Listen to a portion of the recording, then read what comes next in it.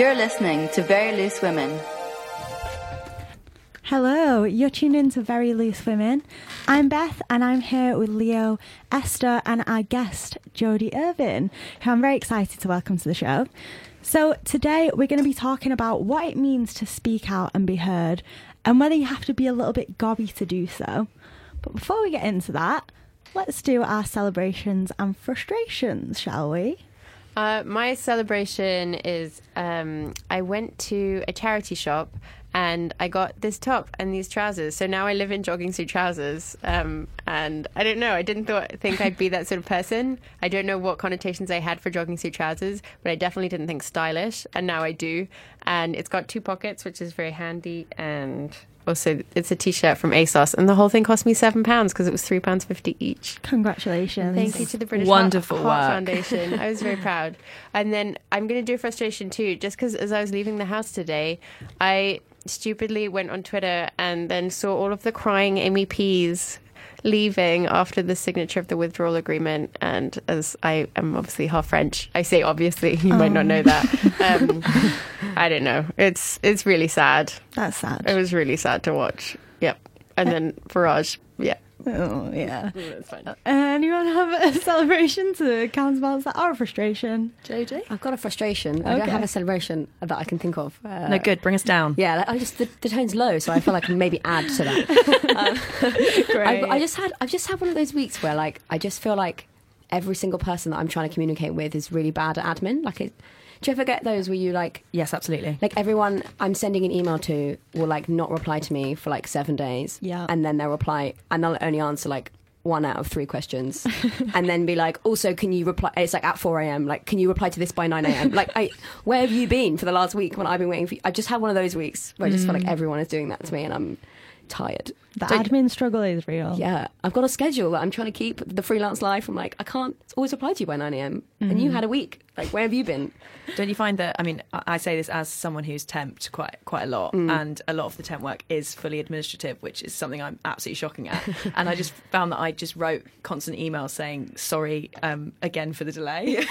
And then would just basically still not have produced anything of value. Yeah. And then it would be like, it'll be with you very shortly, and give no sense of the deadline on that. But that's still acknowledgement. Like, I still love the acknowledgement of that, which I feel like is it like respecting the fact that I've even emailed in the first place. Like, I just swear some people, and they're so specific, they're like, you have to follow this template and put all this information in, and then they'll reply like, thanks, kiss, sent from my iPhone. Like, what? I think I feel like the I am that standards are person. equal. Yeah. Oh, well then. No, I think I reply on time, but my format is all over the place. I like to keep it casual with an email. Do you sign off with cheers? Sometimes. Yeah, I like a Huge. cheers. I like a cheers. I quite like very best at the moment. Ooh, interesting. I don't know what that says about me, but I send Esther. best wishes so often that if I ever just send best, I feel like it's passive aggressive. no, I overthink all of that all the time. Yeah. Or like KR, I received that and I thought someone obviously hates me. What's KR? Kind regards, but Oh God! You can't be abbreviating that. Can you imagine being KR'd? Oh, that's low. I was like, what have I done? Have you got a celebration or frustration, Esther? I do. I would say that my celebration has been living with my best pal from uni for a week, just by chance. So we lived together for like 3 years at uni, sure. And then she lives with a friend in Tooting. And that said friend went away and was like, Esther, do you want to just live in my room for a week? And then you can just live with Hayley for a week. And you could just be pals for a week. I know that you don't have to live together to be pals. That's so cute though. You like living the little like roommate experience again. Like, Yeah. you know, at uni. And I feel like, it's just the low-key chats with friends that are so great. It's the like, you're in your PJs in transit and you just have a chat like, one of you's brushing your teeth and one of you's like getting into PJs, and it's those chats that are just gold. Yeah. It's not like when you kind of life as you get older and you have to you do have to book a table. Yeah. And you have to do the like classic life catch-ups, but I just feel like that's been so nice, and I've remembered just how great a low-key hang is. Yeah. Yeah, And she that's cooks lovely. really good food and I'm a terrible cook, so hello. Ideal bonus there. Yeah. Absolutely. I have a similar celebration actually. So one of my really good friends that I lived with at uni has recently moved into my flat as well. Dreamy. Yeah, so that can be my celebration this week. Are you getting on or? We are getting on, yeah. So, I mean, never assume. It's true. It's a celebration. Okay. Yeah, that's true. Yeah. It was only a week ago, so there's still time. Yeah. There's still time for it to rapidly Yeah, deteriorate. I'll keep you updated. Fingers crossed. Don't want to celebrate for too long, so... Cool. So let's get on to our topic today, which is Loud and Proud. So we're really lucky to have Jodie Irvine here with us today. So Jodie is a writer and performer based in London. Her debut solo show, Gobby, is a comedic odyssey set across 5 parties. It was part of Pleasance Theatre's Best of Edinburgh season in autumn 2019 after picking up some serious buzz at the Fringe, and is returning to Vaults Festival between February the 4th and the 9th. So welcome, Jodie. Hello. Thanks for having me.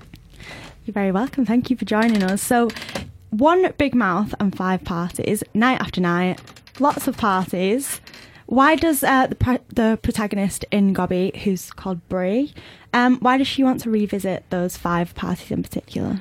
So the 5 parties take place over a 2-year period of her life, and the kind of premise of the show is that she is newly out of a relationship that was kind of negative and toxic. It's a bit like emotionally abusive and manipulative, and it's just kind of her recounting 5 kind of pivotal points for her during that kind of like 2-year recovery process, really. And a lot of her recovery is kind of centered around how the different people in her life influence her in different ways. So her friends and, you know, the ex, obviously, and things like that. So parties is kind of a good like central point for her to be drawing from, because obviously you get different friends and different friendship groups and stuff like that in each party.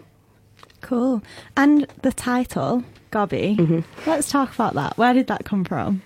I'm really interested in terms that are used in like a negative way, but they don't always have to be negative. Like, so it's cool because her kind of struggle in the show is that she has always viewed herself, and her kind of like a lot of her identity is built around the fact that she is a big talker, and she was called Gobby a lot as a younger, you know, as a child and as a teenager. And the whole kind of idea of ending up in an emotionally abusive relationship for her is this kind of battle of like, if I'm so Gobby, why could I not speak up then? So it's kind of about that, like, almost like contradiction that she is struggling with, because she doesn't understand how, like, she's kind of in denial about the fact that it could have ever happened, because, you know, oh, well, if I'm so Gobby, then why, you know, I wouldn't be spoken over like I was, and things like that. So yeah, just thought it was an interesting term to kind of use. Very interesting. And you did this show at the Edinburgh Fringe last year, didn't you? So how was that? How did it go at the Fringe? It was good, yeah. It was a really fun time. It was my, I think, 5th Edinburgh in a row, but only my 2nd as a performer, and my first doing a piece that I'd written, so and my first solo piece. So it's a very different experience doing a show by yourself every night, and I was, you know, most of my own production team as well, so there was no like, oh yeah, let me just like take a moment to get into the role before I go on stage. It was like, cool, I've got 5 minutes to set up every single piece of prop in this thing, and like we're running around, and like the audience of the previous show is still here, and so it's quite chaotic, but yeah, it was really good overall. Got some good stuff out of it and really honed the show. I think when you do the show every single day, you know, without stopping, you have to kind of notice things that could be better, because you can't not, because you've been doing it every day. So is that a bit of a blessing and a curse? Definitely, yeah, right. Definitely. Especially when you've written it as well, because you're like, I am so aware of the script and so aware of what is on the page versus like in the weird adrenaline of like me being 8 shows deep, suddenly thinking, oh, I can add this cool funny thing in. I'm a writer, so I can do whatever I want, and then like it coming out of my mouth and no one laughing, and me being like, this is why you pre-write what you're gonna. Oh, why am I doing this? And then it just very quickly spirals into like a nightmare. You've got to give it a go, though. Yeah. That's how you learn, I guess. Make mistakes to learn, then? Is that a phrase? I don't know. Yeah, definitely. Yeah. What kind of surprised you when you put it out there to audiences? There are so many bits, I don't know whether this is the best thing to say. There are bits that I think are funny and bits that I don't think are funny, and it's never the way round that I think it will be. Oh, right. Like, I don't know, like I've cut so many jokes from the show that I'd be like, those are so funny, and you guys just like, you just don't get it. Like, I thought it was hilarious, and like, you just have to base it on what the audiences are into, and there are certain bits that like I put in early versions of the show. Like, it toured as a work in progress for a bit before we went to Edinburgh, and there were bits that I'd put in and be like, well, we'll change that obviously when we get to Edinburgh because that bit's not good. And then that would be the bit that after the show people are like, oh my God, I love that bit about, like, I can't read you people, like, so yeah, that's kind of hard. Yeah, it must be hard to, I mean, if it massively depends on your audience, then you're never going to have something that pleases everyone, really, are you? Yeah, it's super varied as well. Like, I've had shows where you think that you've lost everyone, and then suddenly they, like, and the last act are more into it than any other audience. Like, I've learned that I can't read an audience as well as I think I can, so I just have to, like, try and do it as close to, you know, what has been rehearsed and what, like, me and my director have decided are the best way of doing it, even if in the moment I'm like, but they're hating it, or like, wow, they like it when I do this, like, maybe I should egg that up more, like, trying to keep it consistent and not get, like, carried away with what I'm feeling. Are there any bits that you've written and really wanted to keep in but just weren't working, or vice versa, where you've just been like, I either can't let this go, or I wasn't sure on this bit, but it's going to have to stay now, I'm just going to have to deal with that? There's been a couple of jokes, now my mind is going blank. There was one joke that we had in for a long time that was a basically like a breaking... I break the fourth wall kind of consistently throughout the show because it's like a direct address show. But there was a bit that broke the fourth wall, as in like me as a performer having written it and doing it live, that was always weird because it was like the whole thing is done in character, so it always felt a bit odd if I then suddenly was like, and I'm here too, the performer, me.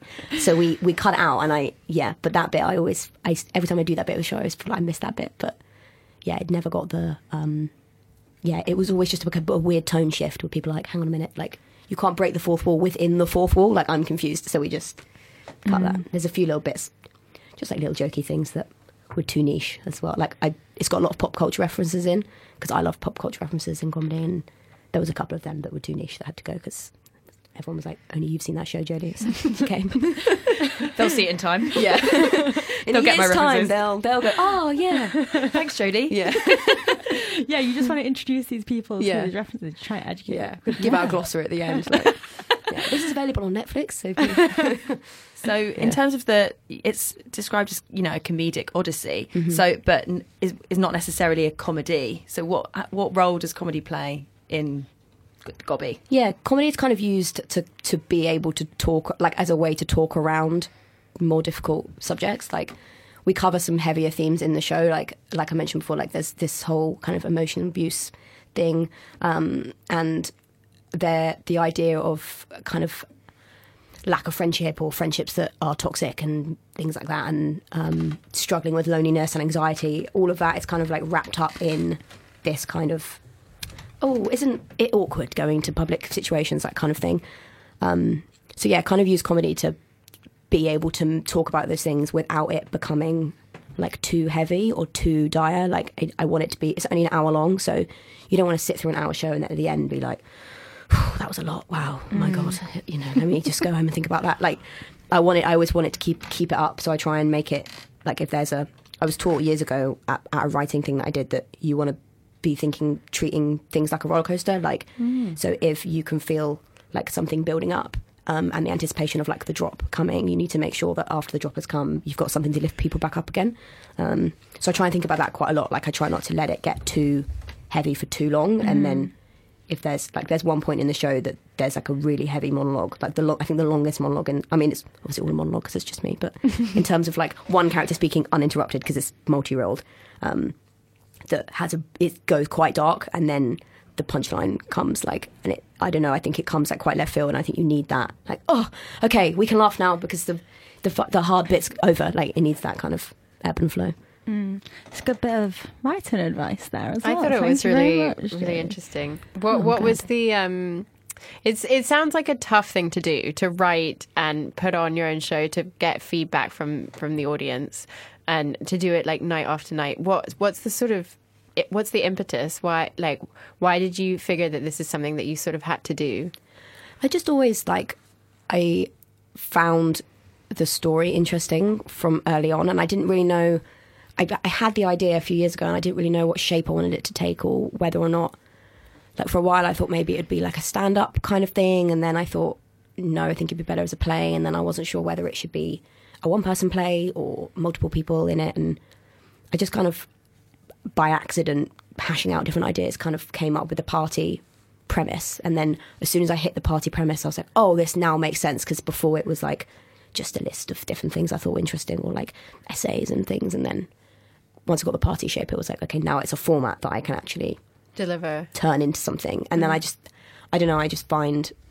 I found that like the topics that Gobby covers aren't covered that often, so I just kind of thought that I wanted to make something that covered a topic that I knew that I wanted to see represented on stage more. So yeah, that's kind of why, really. And you've mentioned a few times that it is just a one-woman show. You're doing all the characters, just you on stage for an hour.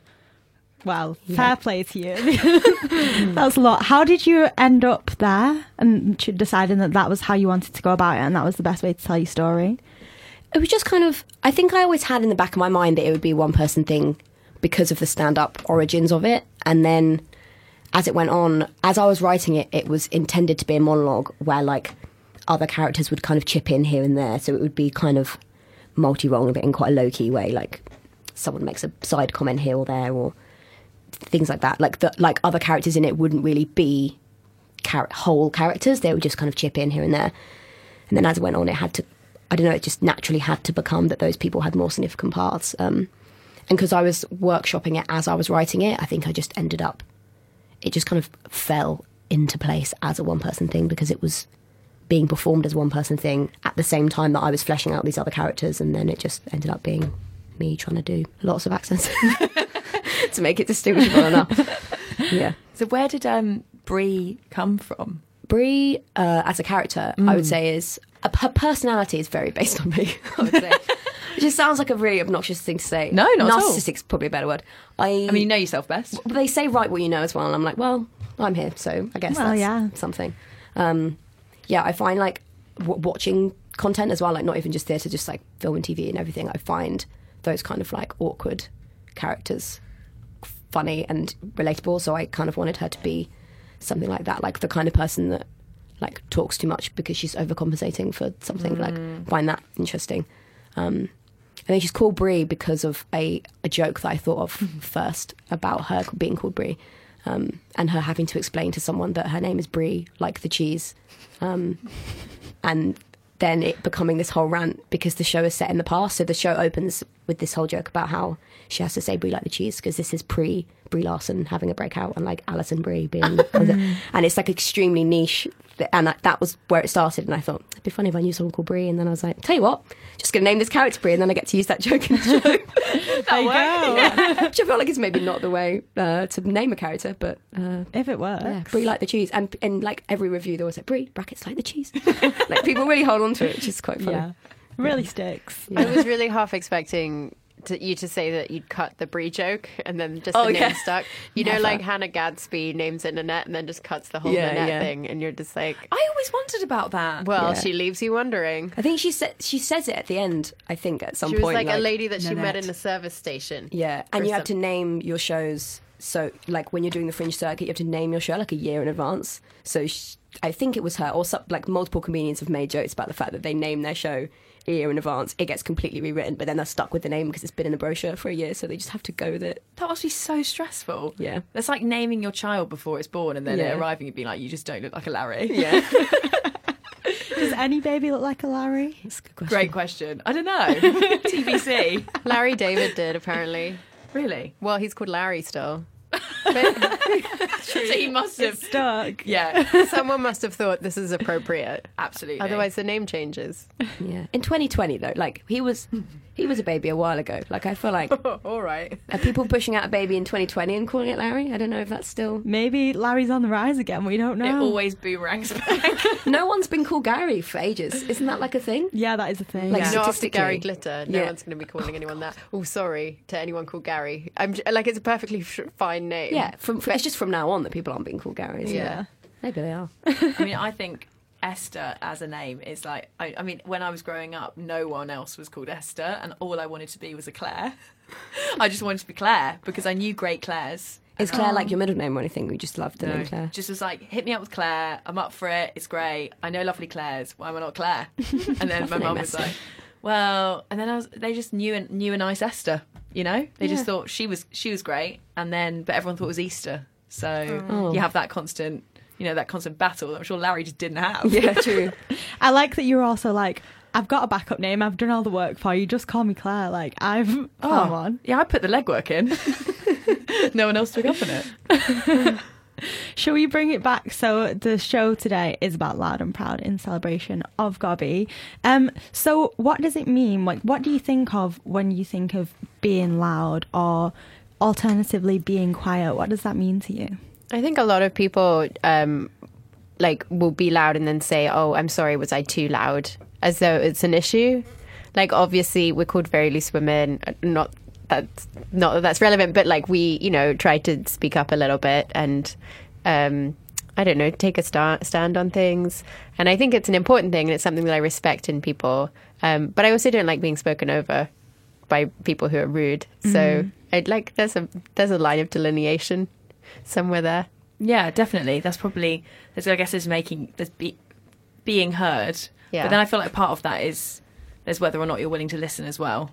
Yeah. As just, be forthcoming about what you think, and, and whether or not you have an outlet for that, versus if you're getting to know someone and part of that exchange is learning about them and what they think, and how and there being a possibility that your mind could change based on that interaction, rather than just saying, well, this is what I believe, and you're gonna hear it whether you like it or not. That's important too. I think there's space for that. Yeah. That's one of the big themes in Gobby is like being the loud. There's a line that's there's a difference between being the loudest voice in the room and talking over everybody else. Like you can be a loud person and still be able to listen, and then there's like shutting up everyone else because you need to be heard, and that's obviously one is fine and one of them is kind of makes you not nice to be around. Do you sometimes feel like you have to force yourself to be loud even if you don't feel like it, just to kind of stand your ground? I've never had that problem. Tell us more. Yeah, no, I feel like I've spent my entire life being told like maybe just chill for a sec. Yeah. See, I feel like it's very mixed with me, because some people so did you see there was this hashtag on Twitter the other week, and it was like things introverts say or something like that. I wouldn't necessarily say that I'm an introvert, but there was one thing on it where it was like, I hate being told that I'm quiet, because as soon as you're told that you're quiet, what's the comeback? Well, it's like you're invisible. I feel like I have an invisibility cloak, and it's very easy for me to use. I can very quickly vanish, and I don't really mind. But if someone says, "Oh, you're being quiet," then it's like, give it back to me. Yeah. Why did you just take that from me? I was having a really nice, peaceful time, and then you highlighted to everyone that I was here. It's not helpful. I love that that's the way you think of it. That's so sweet. Yeah, I'm a great wallflower, I feel. Very skilled. But that also means that, I can tell this from knowing you, that, you're very perceptive. So there's you have to look and listen to see what's going on as well. It's a big skill to be able to do that while you're talking. I don't know anyone really that can do that, but I think there's pros and cons to it. I think people, though, they think that I'm judging them when I'm staring at them. I've noticed this. Just image of you in the corner, just staring at everyone. I've got my cloak on now. No one can see me, but I can see them. They don't know my game. Have you ever tried to order a drink at a busy bar? Because my invisibility cloak just appears out of nowhere, and it's my god, I could just because I don't like pushing through people, and so it's just will I get a drink? Who knows? I'm very patient, so it's not really an issue. I feel wait it out. Especially because I have been a bartender before. I don't like to be one of those pushy people who's got the money out, got the card out, leaning over the bar. So I'm purposely really respectful. But sometimes I'm this is not doing me any favours. I should be rude, and then I would get served quicker. To tell yourself this will pay off. They'll see you being polite, and they'll know that they have to serve you next. Exactly. And then they just ignore you for 15 minutes. Yeah, that's exactly what happens. I feel like my only invisibility cloak is that I'm 5 foot tall. So I'm here I am at the bar, and the bar is slightly higher than average. So I am jumping up and down. Yeah, my neck up. That's it. Just frantically wave. There's a pint in front of me, so now you cannot see me. I am the bar. Yeah. I just love the idea of you holding up a big sign just behind you. I've got a strategy. Waving worry. My card in the air like I'm trying to send someone off of the pitch. Please, someone please serve me. Cool. Well, on that note, thank you very much, Jodie, for coming to chat to us. We've had a lovely chat, and the show sounds great. So it's at the Vaults, right? Yes, which is under Waterloo Station. Cool. So that's it for this one. So thank you to our listeners. We've been Very Loose Women. Thank you to Esther, Leo and Jodie for joining us. Thanks, John, and Resonance 104.4 FM. Oh, this is Patty. I'm so sorry, Paddy. Don't worry about that. I'm in the groove. You're right on the For engineering and for hosting us, you can listen to all our episodes on Acast, Spotify, Apple Podcasts and Google, and you can follow us at Very Loose Women Radio. So until next time, thank you very much.